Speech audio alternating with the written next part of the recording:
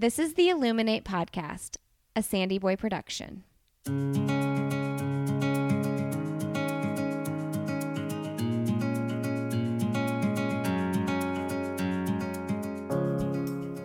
Each week on the Illuminate Podcast, the hosts will bring you insightful conversations and stories of people who are illuminating their own lives through their business, work, community, family, and world.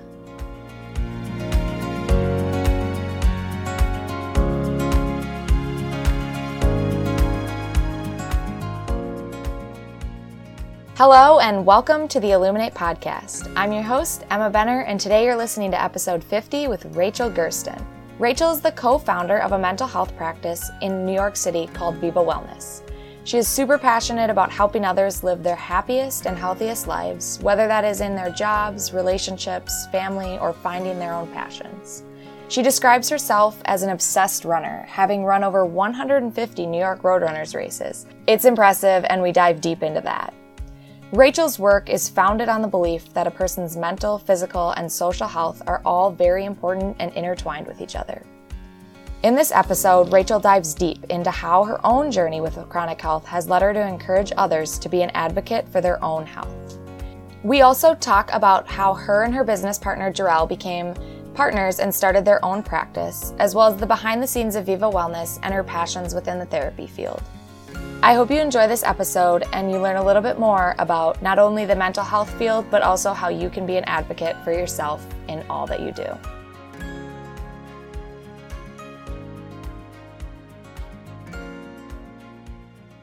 All right, today on the Illuminate Podcast, we have Rachel Gersten, and I'm just so excited to have you on the podcast today, Rachel, because I recently had your business partner, Jarrell, on the podcast and just love the statements that Viva Wellness stands for and kind of just the different approaches that you take for mental health. Awesome. Yeah, I'm really excited to be here. And, you know, if Jarrell did it, that means I have to as well. So I'm glad to get my turn. Yes. We'll dive into your friendship and business partner relationship in a little bit here because I think seems like something that really is working well for both of you. Yeah, definitely. It is a huge part of why Viva Wellness is successful. I definitely could not do this with anyone else. All right, so you're a therapist, a business owner, a runner. I saw you're a 5-time black belt in martial arts, and you just seem to be so full of joy and love for others. What am I missing, Rachel? Oh, thank you. Yeah, I feel like that pretty much covers it. And I appreciate that feedback because, you know, it's 2020. We're in the middle of a pandemic. I don't always feel full of joy. So I'm glad I'm exuding that to other people. That makes me happy. Yeah, I listened to you on a different podcast earlier just to learn a little bit more about you. And that's kind of just what I pulled from it. You talked a lot about just the joy that running brings you and different things in life. And it just seemed like that was kind of what you were full of. And it was really cool to hear. Oh, I appreciate that. Yeah. And when I'm running, I'm definitely, well, I shouldn't say I'm always full of joy. I'm always full of joy when I'm done and usually when I'm running. So yeah, absolutely. So is there kind of anything else that I'm missing? What else would you describe yourself as? That is, you had a pretty well encompassed list right there. And I really like that you pulled the black belt thing. That's usually my in icebreakers where people do the what's one thing that people don't know about you? That's usually the thing I pull, but good job. Yeah, I would say that pretty much is how I would describe myself to most people. Obsessed sports fan usually makes its way in there as well. But that's kind of like a side note after everything else. Yeah, so as we mentioned, you are the co-founder of Viva Wellness, a holistic mental health practice in New York City. But I do want to just, before we get into that, I do want to take a step back and learn a little bit more about you before Viva Wellness. You used to be the program director for a company that worked with people facing homelessness that had disabilities and were kind of living in poverty.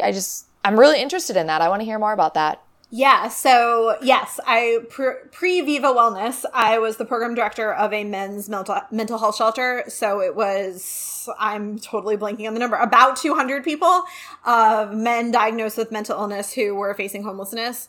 So I got into that kind of by accident. My fieldwork placement in grad school was one of the best experiences, and it was working with clients with severe mental illness in a day program. And from there, I kind of just continued to get into positions with that population. Both mine and Jarrell's first job out of grad school was actually together as well. Fun fact, we worked together before Viva Wellness. Yeah, totally unintentionally. And we ended up with desks right next to each other. Also not intentional at all. This was at the men's mental health? No. So this was at a different housing program. Okay. Like 10 years ago at this point. We're old. But so yeah, fun fact, this is our second stint working together. But for the 5 years that I worked there prior to Viva Wellness, I was in different management roles. And then ultimately, right before I left, I was the program director. And so it was kind of just by accident. I like working with the population, but ultimately, without getting into like too many details of not so great experiences, the system itself wasn't for me. I wasn't feeling like I was really making a difference in terms of the way I wanted to. A lot of my passions personally weren't really integrated with what I was doing with work, and that's super important to me. And so it was just kind of time to make the change. And, for a while I was sitting there with like, I know this isn't working, but I'm not really sure what to do, right? Like, I'm not a lottery winner. I'm not related to Jeff Bezos or anyone super rich. So like I couldn't leave my job without knowing what I was going to do instead. And this is something, Viva was something Jarrell and I always talked about as like a what if type of situation. And on a long run with a friend in marathon training, I had kind of given her this idea, and she was like, well, why aren't you doing that? And I'm like, I don't know why I'm not doing that. And I was like, Jarrell, it's time. Let's go. And so, yeah, that's kind of how that turned out. What are the steps to starting your own practice? Like, what are kind of the pros and cons that you weigh to working in a job like you were previously, where you were in a system that was already there, compared to starting your own practice? Like, what are the deciding factors that go into that? Oh, so I think that it was something where my life had kind of shifted. I got more serious about running. I was, I guess, somewhat recently married. It had been 2 years before I started Viva Wellness. And my priorities were different. I wanted something that was more fulfilling, for lack of a better word. I wanted something that gave me a little bit more free time to prioritize other things that were important to me. Part of the issue with my former job was that the commute was insanely long and just ate up so much time. And I just feel like this was kind of the way I wanted to really fulfill what I was passionate about with healthcare and mental health. And this was something that I had always thought of like pre-grad school, when I knew I wanted to go into the mental health field. I was like, one day I'll work in private practice. So it wasn't entirely a just like idea out of the blue. And Jarrell and I had talked about this in like the hypothetical for years. But I think one of the biggest challenges that I was not necessarily prepared for is it's a lot. There's a infamous story in which when we were trying to get everything set up in order to lease our first office space, where I cried on the phone to someone at American Express because it was that frustrating and just that overwhelming. And the American Express rep just like didn't know what to do with me, but that was where I was at the time. So it is what it is. And it was just a really difficult transition. It's totally different. You're not leaving work at work. You are work. So like work goes wherever you go because it is you.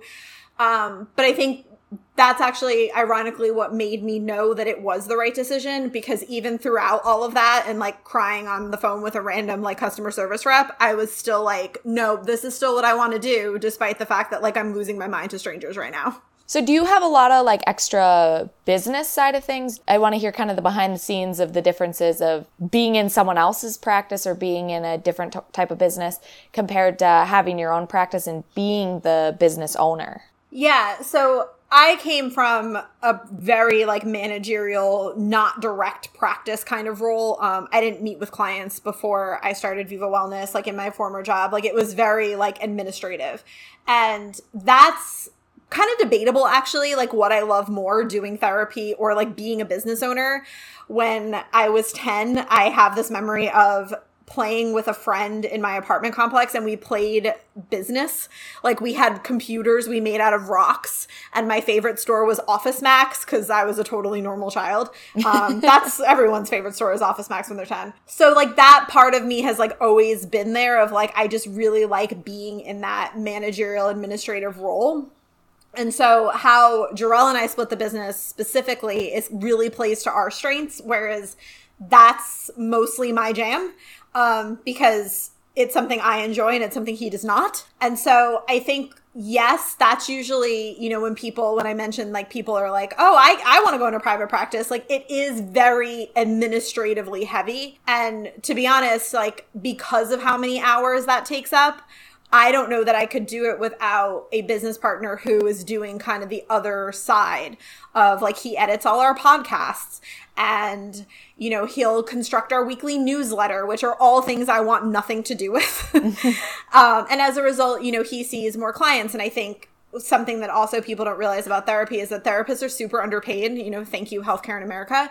But as a result of that, you have to, in order to make it really work financially, you're working a lot of hours if you're doing it by yourself. You know, one might even argue an impossible amount of hours. And so I think that's something to really consider, you know, if somebody's ever looking to do this, is that there is a lot of behind the scenes stuff in terms of billing, in terms of, you know, any type of issues with the space, in terms of, you know, making sure that like the office is stocked, so to speak, recruiting new clients, dealing with billing and the business finances. And so it's just a lot. And, you know, to do that solo, I can't even imagine. I'd probably still be crying.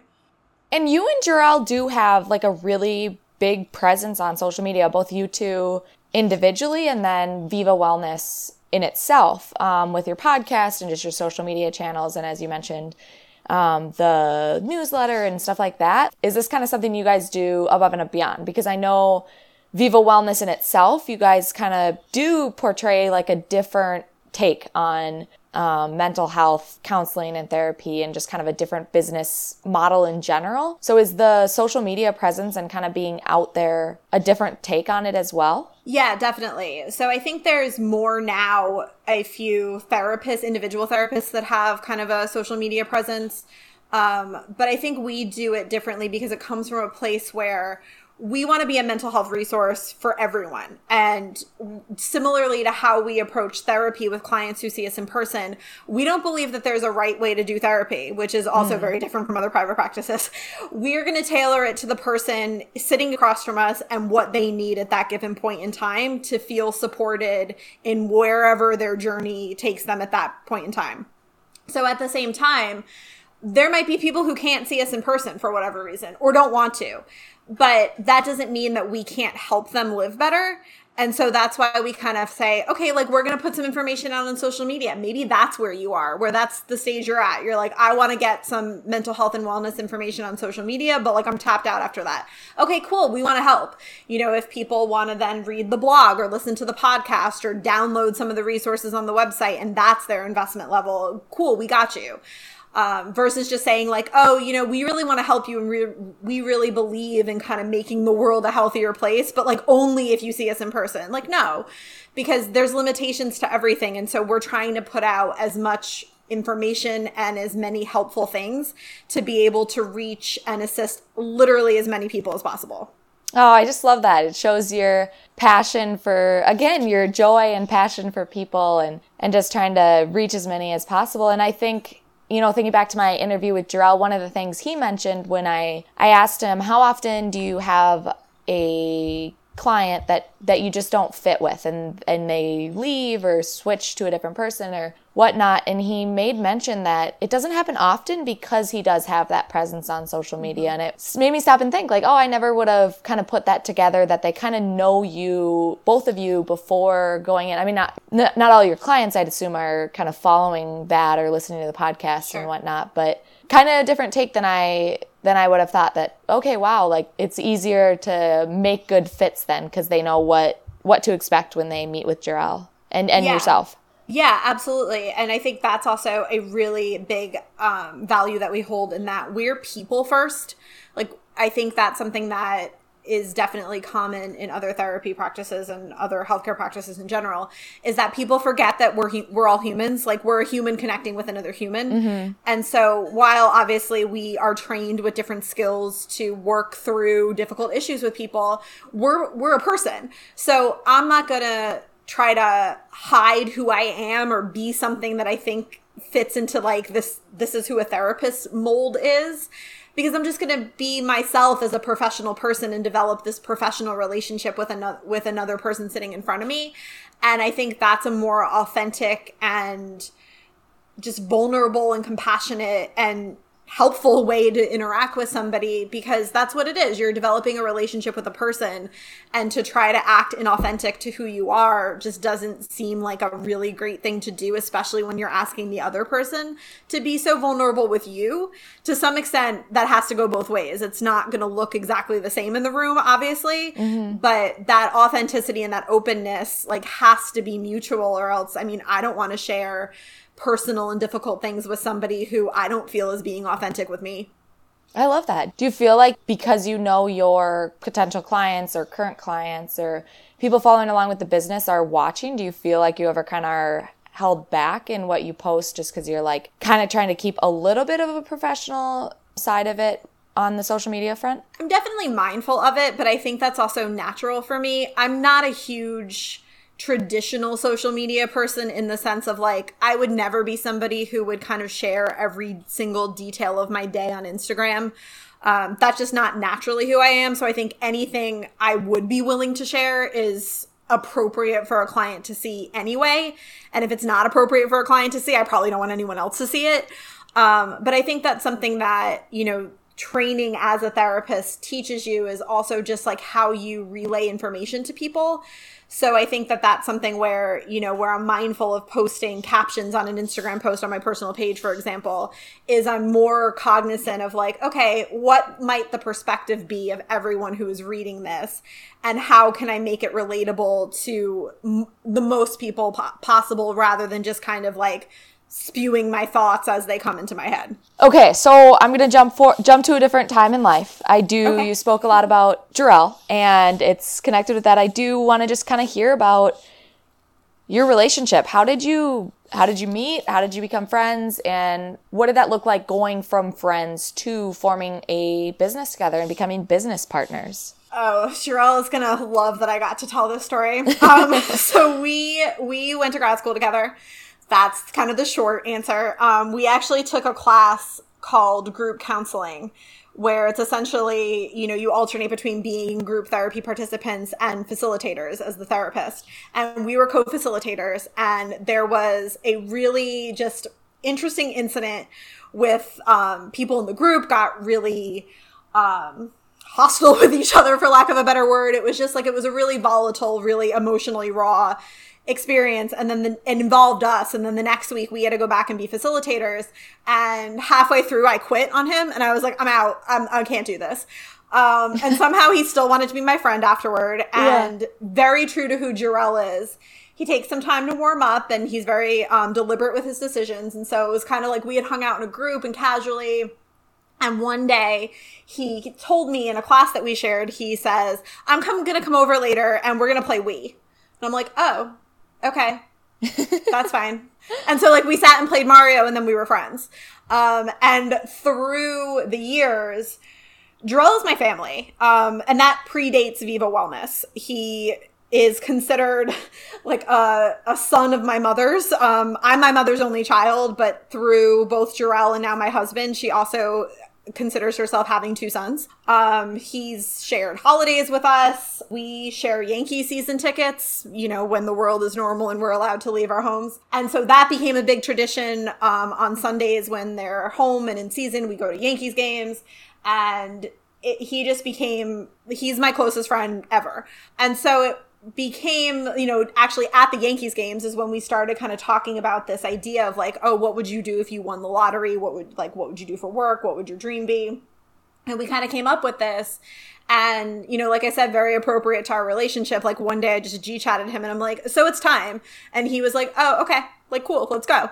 And I think what's different about us is that we already had such a open, honest, transparent relationship with each other that it made kind of transitioning to being business partners easier than it would for most people. Like, we've gotten that question before of like, oh, you know, how do you do it? And it's kind of like, this just feels like what we were supposed to be doing. We always say it's very similar to getting married. You're entering a legal contract with this person, but we were so kind of intertwined in each other's lives already that it didn't really feel like a huge transition. But it works. I think we also just, our personalities, especially in business, complement each other. Like I said, we each do what the other person would want no business having to be responsible for. So it works out. So yeah, it was kind of just like, this is what we were supposed to be doing. And we, at one point, finally decided to do it.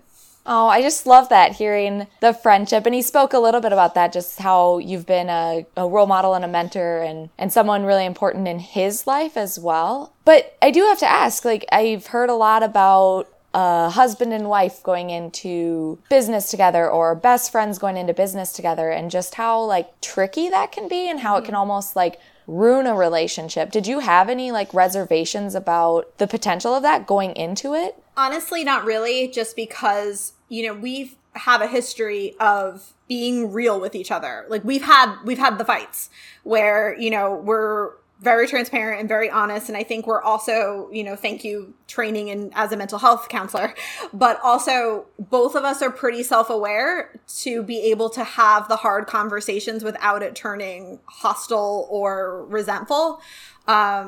While there have definitely been disagreements, the one thing I'm very secure in is that we can have a hard conversation where even that we get emotional or have hurt feelings, but no one's going to resort to like name calling or storming out of the room or anything that would lead to that long-term resentment. And so I feel pretty confident that like, even if things really became difficult to manage, like, we can get through that. And I think that just came from pre-business years of having those conversations and knowing like, okay, like, we've had the fight and we got through it and it was okay.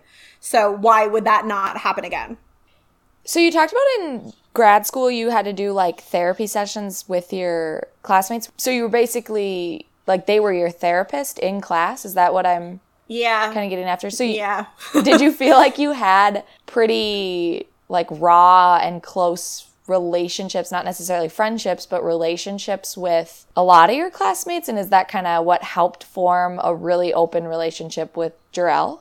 Yeah. I mean, I think that at the time, I think you're definitely more intimate with classmates than you would be otherwise in like a different program. You know, I would be lying to say if 10 years later, I'm still close with a large number of people. But I think that was a huge foundation of mine and Jarrell's relationship, is that we got really like openly emotional in front of each other, involving each other early on. And I think like once you do that, well, all right, we've already kind of been here. So if it happens again, well, it's familiar territory at this point. That feels like kind of scary. I'm just thinking about my grad program of kinesiology, completely out of the therapy realm, but just sitting down with a classmate and kind of spilling all my anxieties and my thoughts and just kind of what I would talk to a therapist about. That feels like kind of weird because you have to show up to class with them every day. Yep. It was a very emotionally trying 2 years.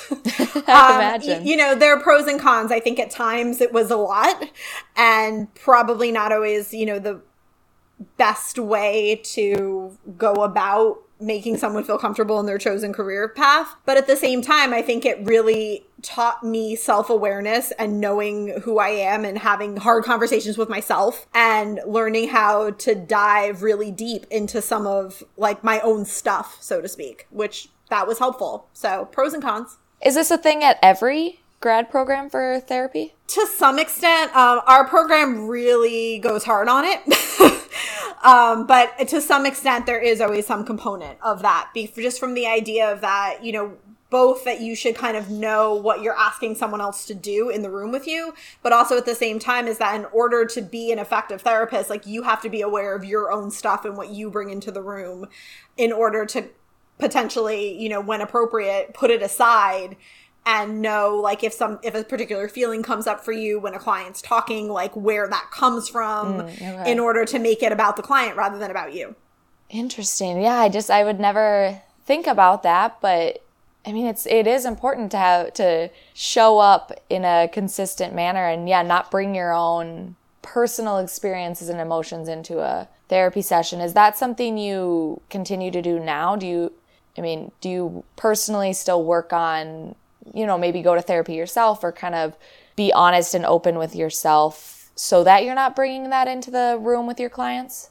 Oh yeah, all the time. And it's ongoing work. And I think that it's also too, to make it a choice, right? Because there are times where I will share a personal story, whether it's meaningful or just a casual run of the mill, this happened to me last Tuesday and wasn't that funny. But I make a choice and say, rather than just kind of reacting and sharing it, I say like, will this benefit my client? Is this helpful for me to share?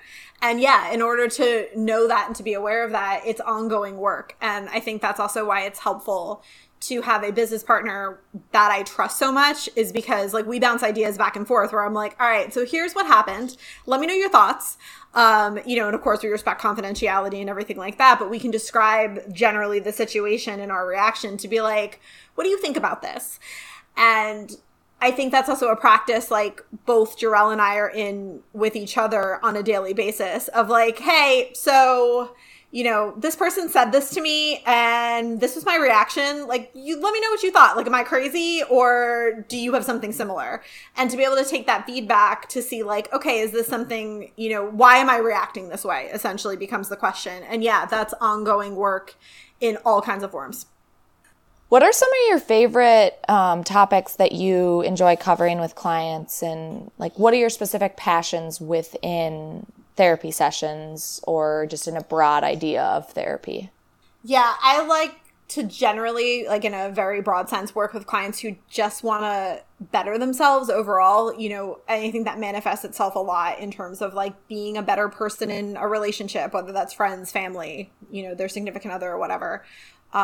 People who want, career stuff, want to work through some career issues and, improve in that area.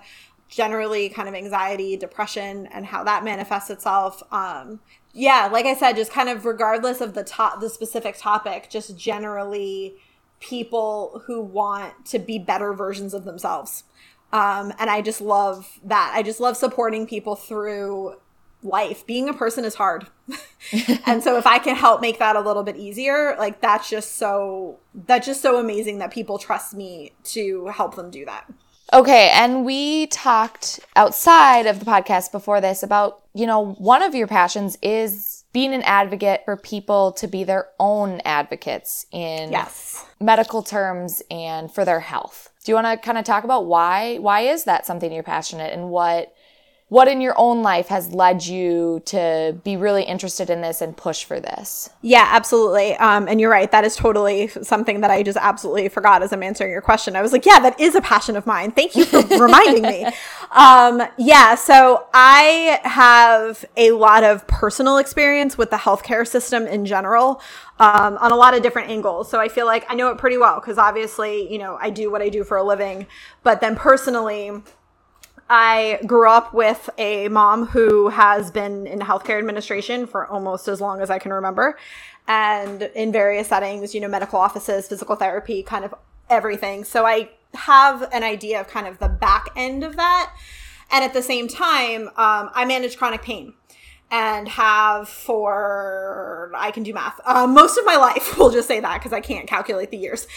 And so as a result of that, and I have chronic pain in a way that I'm going to call is a mystery condition, not because, it's something I can't describe or something I've never seen a medical provider for, but because it's not something that manifests itself in a very like specific, tangible thing like, oh, you have diabetes. Like it's not a clear diagnosis, or like, oh, you have migraines. It's kind of one of those things where it's not really well understood. And as a result, I've seen a lot of medical professionals, from physical therapists to chiropractors to orthopedic surgeons to massage therapists. Like I feel like I could go on and on. I'm probably missing some. And my experience overall has been challenging. In addition to actually managing chronic pain, the process to try to get healthcare for a variety of reasons has been really challenging, and it's really complicated. And I say that even with the knowledge of my mom, who works in the healthcare industry. And as a result, my access to care was even easier than most people's. And I still think it was a huge challenge, is a huge challenge. I don't know why I'm using past tense. This is still a challenge today.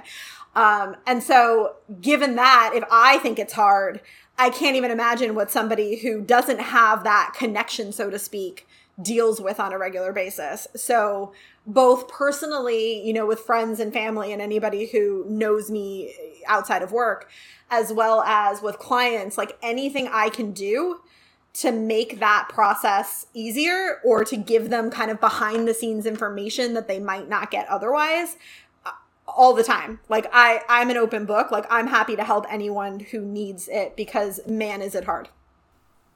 Yeah, I think about that all the time too. I grew up, my mom was a physician, and so I always felt like, I had kind of similar to you, just like a voice in the medical field where, I could say, this kind of feels off. And if I did go to a doctor and they said, oh, it's nothing, she would kind of know the next steps and things like that. So, it's something I've never really sat down and thought about, kind of the privilege that I've had in having that extra push and extra help in my own health journey through life. And it kind of isn't something I thought of until we were emailing back and forth and you said that. And then, I really stopped and thought and was like, yeah, it is really hard for people, for everyone, but especially people that don't have any knowledge or anyone, any relative or anyone in their life that is pushing for them and kind of giving them outside advice. So is this kind of something you see in your clients a lot, or is it something this is something you're working with, you're pushing friends to seek out and people outside of your work, or is this something you're working with your clients? All of the above. I think it stems from everything. This is part of why we built Viva Wellness with the mentality that we did, and that I'm not going to tell anybody that I know better about what they need than they do. If someone comes in and says, this doesn't work for me, or I understand the downsides of doing something, but I feel really strongly about it and I need to be able to do it, I am not going to sit there and tell them that they can't or that they shouldn't. And because they're going to, well, if I can't help them, I'm going to listen to them, right? If I say, hey, I think what would really help your anxiety is meditating, for example. And they go, you know what? Meditation doesn't really work for me. I've tried. It's just not my jam. You'd be surprised, or maybe not, how many healthcare providers, therapists, whomever would say, oh, but, maybe you're doing it wrong. Or, oh, did you try this meditation? Or, oh, what about this? Or like, oh, no, it's fine. Why? Just take it, right? They don't want to do meditation. Okay. Maybe they'll circle back to it at a later point in time if it's something that makes sense in the future, but just take that. And I think that stems from not necessarily like formal training as a therapist, but my personal experience of that. Like I said, I have a whole complicated explanation as to what happens with my body. But one of the things that I am very clear about anytime I go to see a new physical therapist, for example, who wants to give me, rehab exercises or strength training or anything, is I can't do knee bends. No squats, no lunges, anything that like bears weight on my knees, like my body weight, is just no. I want to say 99% of the people that I have seen has some response of like, oh, but like just do it this way. Or like, oh, but but maybe the form is off. Or like, oh, but just even a little bit. And I'm like, listen, I've been dealing with this since I was 14. I'm in my 30s. Like, no knee bends. Like, I'm not just saying this because I have some weird prejudice about it. Like, I know. And despite me saying, hey, this is a condition that I've managed for 20 years to some extent, I know my body. It almost means nothing. And so how is that helpful? And how is that rapport building that I say to somebody, hey, listen, here's something I've tried in the past. It's gone awry. I don't want to do it again. And, I'm pretty direct. So I'm not even saying this hesitantly and still, no, I know better. What? And so as a therapist, I never do that to a client. And I also have spoken to both clients and people in my personal life on several occasions to let them know, hey, if someone does that to you, that's not cool. It's not okay. I know it happens often, but that's still not okay. Yeah, that is just powerful thinking, you do know yourself, and someone like you is bold enough to say, no, I know myself, I know what I need, and not everyone's able to be an advocate for themselves. So the work you're doing to help give people a voice is powerful in helping their health. And beyond that, just kind of making them feel like they can be heard too. I think that's a big thing that you speak to, is you aren't telling your clients to do something different just because it's what you think. You're making them feel heard in their specific needs. Right. It's a collaborative relationship. It's not me telling them what they should do. I don't know what works best for them. I don't know where, they might feel comfortable and where they might not until they tell me. And when they tell me that they're not comfortable with something, I'm going to believe them. I think a common thing in therapy as well is that people, and I've heard this from clients so often, and it just blows my mind, that, they'll meet with therapists and they say, well, you have to come every single week at the same time for X amount of weeks or else I won't see you. Well, what if they can't do that? People have jobs, people have families, people have other things that they want to dedicate their time to. So why are you making therapy more stressful? Another stressor for them. So if they say, oh, hey, I can't afford it once a week, but I can come every other week, or my schedule doesn't permit me to come at the same time every week, but I'll schedule each week at the end of my session. Why would you say no to that? You have to meet people where they are. And, it's funny because I was told for years that I would never run, that I shouldn't run. I can't run. There's no way I can run. Well, I've run over 150 races, 3 marathons and over 30 half marathons. So wow. I guess someone was wrong. And I still get that. I went to see a new OBGYN. And never saw her before. And she kind of asked basic questions of what do you do to stay healthy, blah, blah, blah. And I was like, oh, I run. And she had also asked, do you take any other medications? And I get joint fluid injections in my knees twice a year. And so I always add that, hey, yeah, this is a medication I get twice a year. And so she knew the knee issue. And I then proceeded to get a 15-minute lecture about why I should not run because it will destroy my knees. And I'm like, I'm not even here for this. I'm not even here for anything PT, running, sports related. I did not ask you for this. And also, what? Stop. It's why? Why? Why is this happening? Needless to say, I didn't go back. Right. I saw her once. I didn't go back. I'm I'm not doing this. But people without the, I'm fortunate, and I'm kind of saying that a little bit sarcastically, to have a lot of years of experience meeting with various healthcare providers. And I have, like I said, I have a parent who not only worked in healthcare, but is also very assertive and often pushy, especially when it comes to her daughter. And I watched her advocate for me for a long time. So I had a good model. But not everybody has that. And I think there's not a lot of information about, that it is okay to push back or to not accept a healthcare provider that doesn't listen to you and doesn't respect your own feelings or your own desires or what's important to you. It's just it's not okay for them not to do that. And that message does not get delivered or modeled nearly enough. And which is why you get people who are I'm here to give you your annual OBGYN exam, but also let me lecture you about your joints that you did not ask for. So when did you start running? Because I do want to get into running. We're both avid runners, and we can't do this whole podcast conversation without talking about running. So when did you start running? And how did the chronic pain kind of manifest itself? And in your running, was it something that it took away for a long time and then you kind of jumped back in, or how did that timeline look? Yeah. So, as you mentioned, 5 black belts. I've always been active. It was martial arts for a really long time, you know, middle school, high school, college, basically up until I moved to the city for grad school and then, you know, life.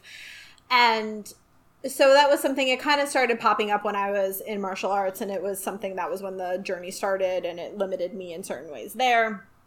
And then like throughout grad school and just early on, you know, nothing really intense. You know, I'd exercise for the sake of exercising, basically, because like I like to move generally. But I always felt like I was kind of missing that, you know, competition and pushing yourself to be the best version of yourself. And black belt exams were like 12 hours long and started at 7 o'clock in the morning and ended at like, you know, 10 p.m. with only a few breaks in between. And I loved that. And I missed it. And, you know, at the same time, my mom was always a runner. I watched her finish the New York City Marathon in 2009, among many other, you know, half marathons and smaller races. And it was just always so fun to spectate. And I just loved that finish line feeling of like watching other people do that. And I'm like, oh my God, like this is the best. Like you push yourself and then you have this huge feeling of joy and accomplishment. And like, this is like, I want to, like, I live for this stuff. But I was always told I couldn't run. And then at one point I had a really bad kind of flare up of pain, you know, to kind of summarize what was going on. And despite me doing like everything that I was supposed to be doing to manage it, like it was still bad. There was a moment that I will never forget in which I was sitting at a restaurant and couldn't make it through dinner because like I felt like I had knives in my kneecaps and I couldn't sit at a restaurant. Couldn't go to like have drinks with friends. And I'm like, well, this is ridiculous. Like this isn't working. And so in my kind of like spiteful, defiant, you know, hopeless a little bit mindset, I was like, you know what? If this is what it is, like I'm gonna do what I want. If it's gonna be this bad regardless, like how much worse could this possibly be? And I'm like, I'm gonna run. I've always wanted to run, I'm gonna run. And so I said, you know, I'm gonna run a half marathon. And my body doesn't like new things. And so when I kind of started the training, there were definitely some setbacks and it got really hard where I was like, you know, maybe I can't do this. Long story short, I finished the New York City half in 2014. Congrats. And thank you. It was the best day and it was the best feeling ever. And about like 0.3 miles from the finish line, I decided I was going to run a full. And I did that the next year, very undertrained in retrospect, but I finished. And it has been the best decision I ever made. I don't know where I would be if I never decided to run. I don't think Viva Wellness would be a thing. I don't even know. It was everything I was missing for all the years since I had been in martial arts. And, you know, like I said, it would be more, but thank you 2020 for canceling everything. Right. But I have finished over 150 races. Within how many years? So my first one was in 2013. Oh my goodness. That's like 7 years and 150 races. Yeah, I give New York Road Runners a lot of my money. Yes. You better be getting a good discount at this point. Yeah. I'm grateful for every single finish line. It's just the best thing ever. And I have an amazing support system. Another fun fact about Jarrell is that he's a great race spectator. He stands in the rain and in the cold. He stood in 9-degree weather to watch a race, and he has yet to tell me to go screw myself. So, you know, I love that. Really star person there. But it's the best thing ever. And that is always my example. You know, I'm not giving anybody medical advice of like, hey, it doesn't matter what's wrong with you. You can absolutely run, because like, I'm not about that. I have no idea. Please go see a doctor. But also know that your only limit is you. Like, you define your limitations. Do not let someone else define your limitations. Like, take in the information and take in what they're saying, but then you decide what you want to do with that. Like, not anything that someone says is 100% true or has to be taken as gospel, because all the doctors who told me I couldn't run clearly were wrong. And you talk about, you know, a flare-up of pain. Are you in pain every day on every run and just kind of like sitting around every day? Or is it what you talk about, like it comes and goes, maybe a month here, a month there? What does that kind of look like in your everyday life? Yeah, so generally speaking, yes, I am in pain every day to some extent. Like right now my back hurts, if we want to get real specific. ironically enough, sitting is usually what makes things kind of flare or get worse. There's some ways it manifests itself during running, but it actually, when I move, it's usually less. So like I said, I have, the closest thing to kind of a diagnosis or diagnoses that I would say is that the joint fluid injections in my knees are a result of what a doctor once called the worst case of patellofemoral syndrome he's ever seen. So like that was kind of like a prideful moment. I'm like, well, if I'm going to have this, like at least like I'm winning something. And a true runner with that competitive right. spirit. I was like, all right, well, at least like I'm the best of the worst. I don't know how you would say that. Yeah. And then kind of in the rest of my body, it's, essentially the closest thing is myofascial pain syndrome where, things get really tight. And sometimes they want to loosen and sometimes they don't. And sometimes something will stay tight or flared up for weeks at a time. And I have to really work to stretch it out, to roll, to like lie on a massage ball for hours at a time. And sometimes it works in like an hour and no big deal. And sometimes I'm dealing with it for weeks. Certain chairs are problematic. Sitting in one spot for too long. I'm a real treat when we go on vacation because no hotel mattress is acceptable.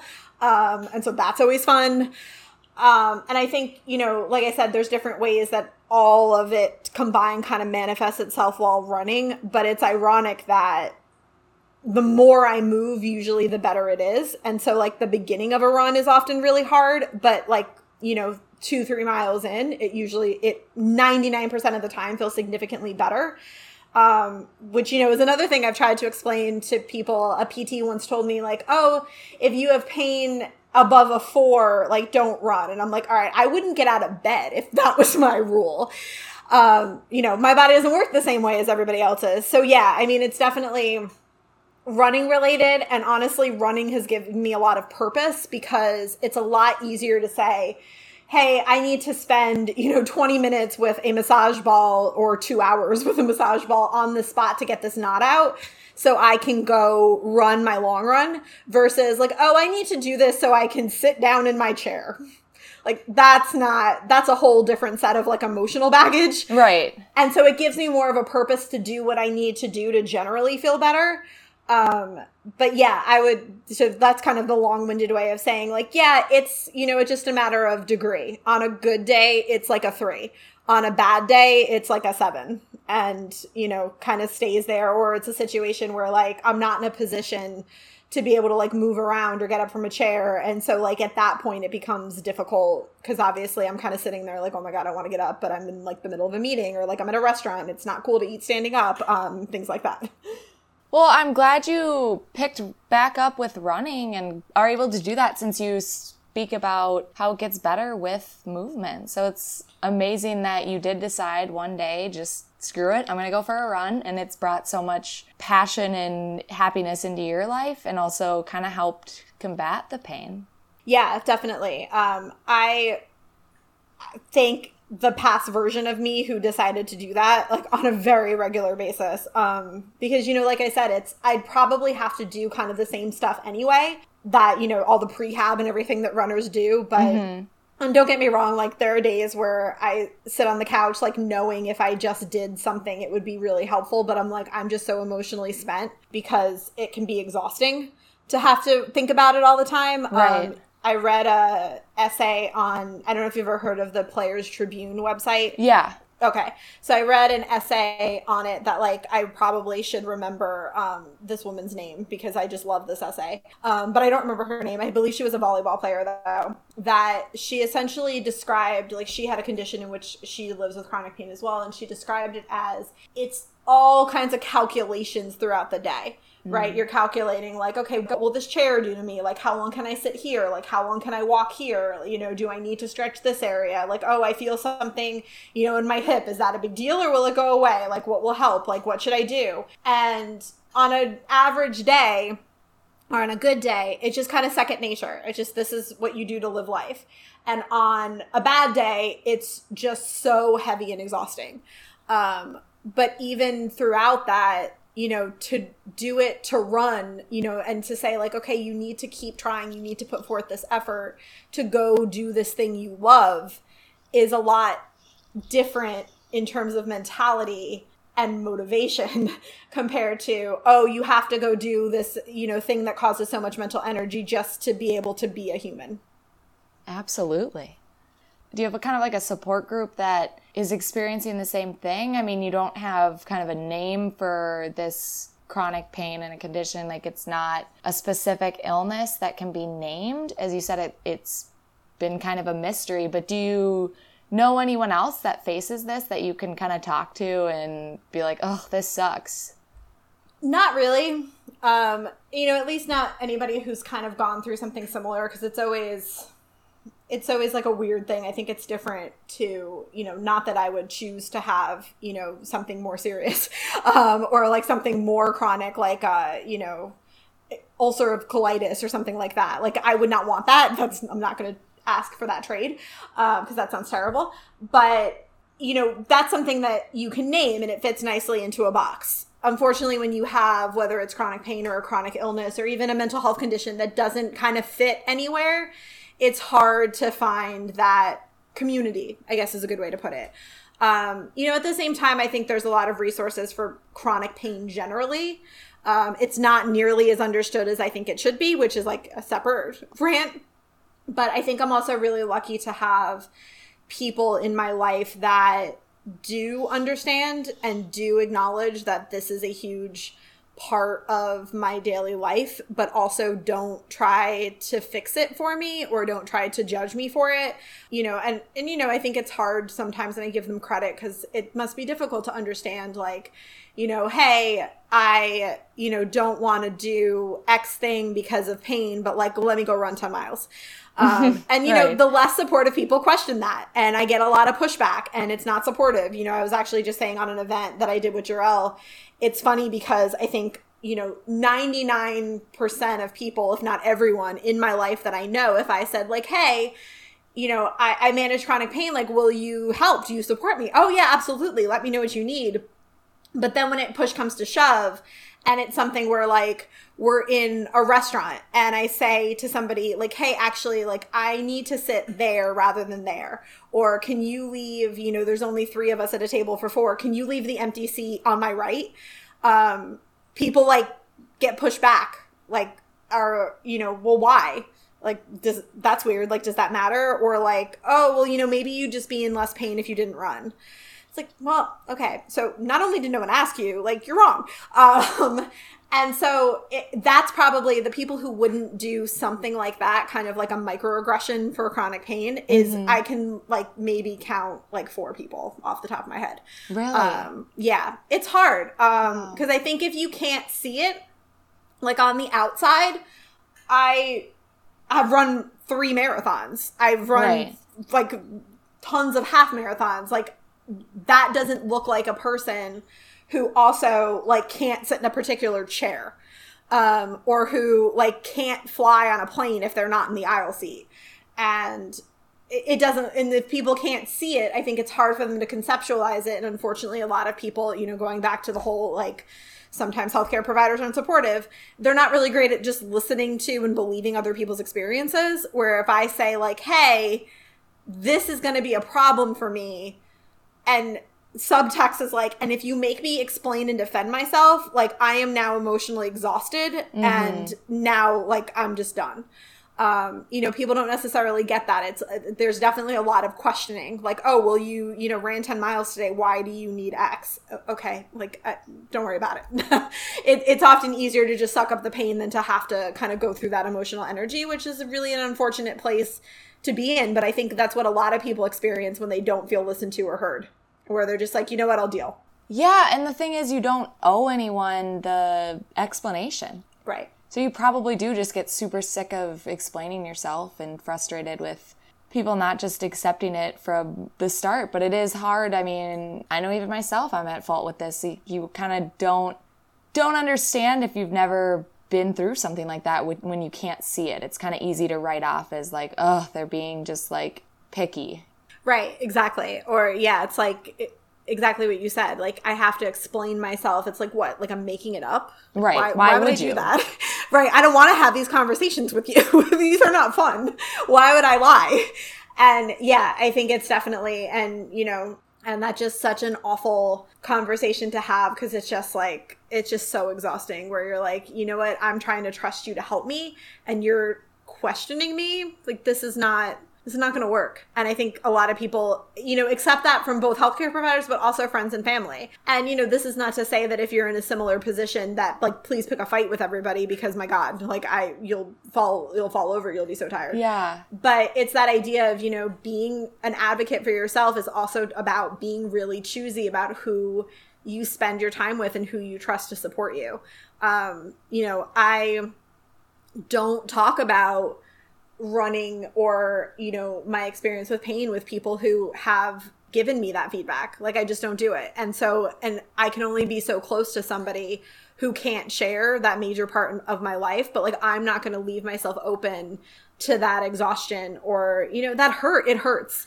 It's really hard when someone, just kind of dismisses or questions you about something that is already so hard to deal with. Mm-hmm. And I'm not going to involve you in that part of my life, which means you're not getting a huge part of who I am, which means the relationship is limited. And some people, that just is what it is. But, that really, it's okay to limit your vulnerability and your openness with everybody, because not everybody deserves it, frankly.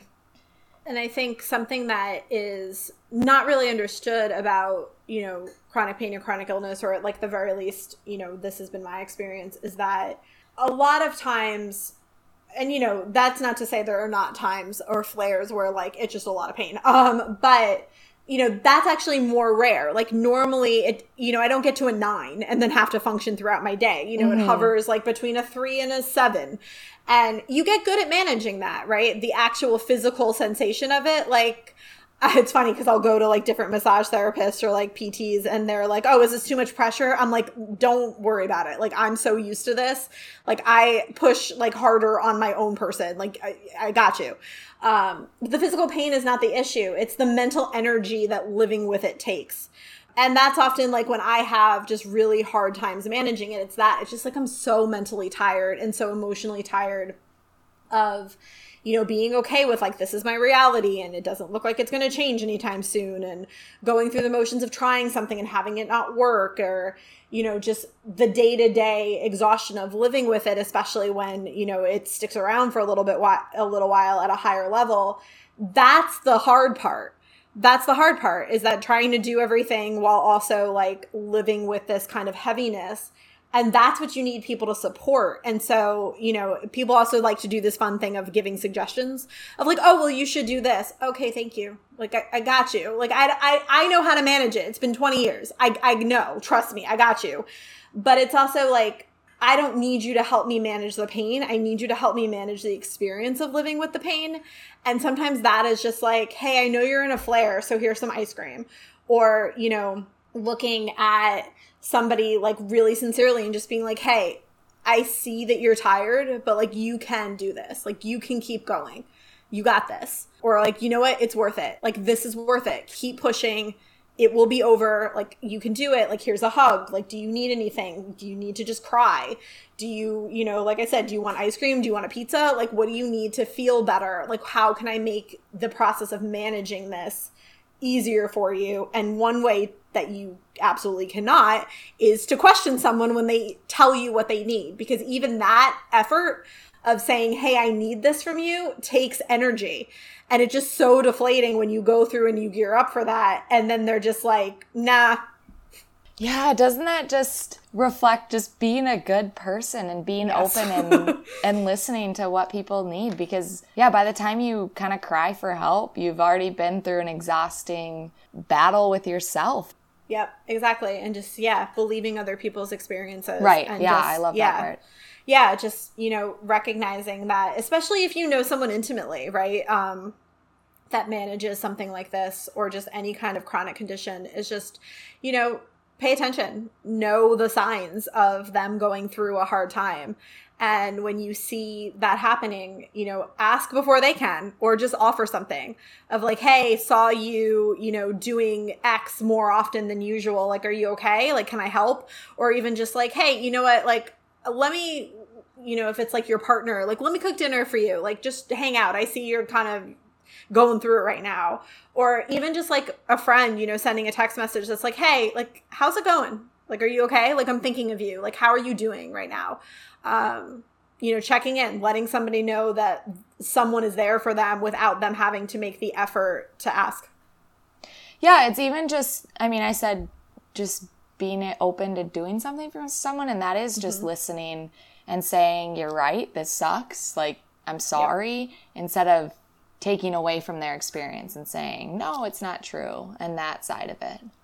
Yeah, and I think that's where people, you know, and the intention when somebody says, you know, oh, here's a suggestion, I think is a good one. Right, I agree. Yeah, and you know, and I don't want to take away from that to say like, oh, all these people who are trying to make suggestions are pure evil and how dare they. I think the intention is good, but that's just not often what people need help with. Because that part is usually covered, right? That's almost, you know, not easy to implement, but easy to get the information. Like, I promise I've read everything. I've seen everybody, right? Like, so if you think you have something new, like, you got to give me a pretty good reason why you think this is different than everything else I've ever, you know, known or seen. But what you need help with is kind of just like the management of it, you know, and just understanding someone's experience and knowing that you're there to support them. And right, like you said, just acknowledging that like, hey, yeah, that sucks. And, you know, despite the suck, like, man, don't you rock, right? Like, you're still moving forward despite how awful the situation might be. Like, I see you fighting. And even just that is super helpful with very little, you know, effort, so to speak, from the other person. I see you fighting. I love that. I really love what you speak to on this, and just kind of the overall idea of just like believing in what people have to say and listening. And if you have the means or the energy, giving a hand and helping just makes the world a better place for sure. Yeah, absolutely. I mean, and it's so simple too. You know, there was at one point where it was not a great week or day, and like my husband came home with like my favorite pizza. And like that just, you know, that just made it better, right? And it wasn't like, here is pizza to make your pain better. Because like, if only, you know, I'd eat pizza every day. Yeah. But it's just like, hey, here you go. Just, you know, letting you know that like I'm thinking of you. Or earlier in this year, because like 2020 is just so great, I had a stress fracture in February. Oh, and no. Yeah, good times. And before I knew it was a stress fracture, you know, before you get the MRI and it gets officially diagnosed, like my first instinct is like, oh my God, like something weird is happening with my person again, because that happens, you know, that I'll just have these bizarre things that get stuck or, you know, twisted around. And I'm like, nobody knows what it is or why it happened. And I'm like, oh my God, this is going to be yet another thing I have to deal with. Like, I'm so exhausted. And I was really, really upset about it. And, you know, my mom, all she said to me was like, hey, listen, this isn't that. Like, not everything is that. This is a simple, straightforward injury. It's a running injury. It's not a your body is weird injury. You're going to be okay. And even just that perspective, right? Because sometimes when you get in a hole of like managing something chronic and difficult, it's hard to see past like the fog, and just having someone to be like, hey, you're going to be okay. Or, you know, hey, this might not be the worst case scenario. Because when you manage, you know, I think a chronic condition, you get very used to thinking like this is the worst case scenario all the time. Mm-hmm. And, you know, to give someone perspective and to say like, you're going to be okay. I support you, or I see you. It's just so simple and can seriously mean the world. Yeah, perspective without taking away from their experience, for sure. Yeah, definitely. Hard balance to strike, but so special when someone can do that for you. 100%. All right. I mean, we could talk forever. There's so many more things that I want to hear just about you and your practice in Viva Wellness, but I will hit you with the end of the podcast questions. Okay, I'm excited. What is the best, most recent book that you've read? Oh, okay. So you're asking me this, and like I'm now totally blanking on the name. But the most recent one was Jodi Picoult's most recent book. It's gonna bother me. I'm gonna think of this at like the name of it at like 3:00 in the morning, and no one will care at that point. But whatever go look for her most recent book that she has published, and it's that, and it's good. I love every one of her books. Oh yeah, she's one of my favorites for sure. Who is someone that's illuminating or inspiring in your own life right now? This is actually usually an example, but it's especially relevant because I'm super excited that baseball's back. So for my last marathon last year, I wrote on my hand, what would CeCe do? And in reference to a former Yankees pitcher, CeCe Sabathia, who I really hope is listening to this, and I just will like be my friend. But he actually deals with the same knee condition I do. And so in addition to just like loving him as a baseball player, like I always kind of felt that, you know, camaraderie, so to speak, of like, yeah, hey, me too. But so he retired last year and literally pitched until his arm fell off. Like literally his arm fell out of its socket on the mound. Wait, no way. Yes. And that was the last pitch he ever threw. Like he was going to retire that year anyway, but he walked off the mound like after he threw a pitch and his arm literally fell out of his socket. Wow. And bad, but honestly, like a good way to end it. Like you did everything you could. Literally left it all out there. And so that is like my new marathon mantra of like, especially when managing, you know, chronic pain, is like you keep pushing forward until you absolutely can't. And you know, that's been my go-to for a while, but especially now, because like I said, I'm very excited that baseball's back. Oh, I love that. And then what is your one message to send to the world? Oh, that's a hard one. I think I would go with what I said earlier, and that your only limit is you. You decide where you're limited and where you're not, and what works for you. You know, don't let anyone else define that for you.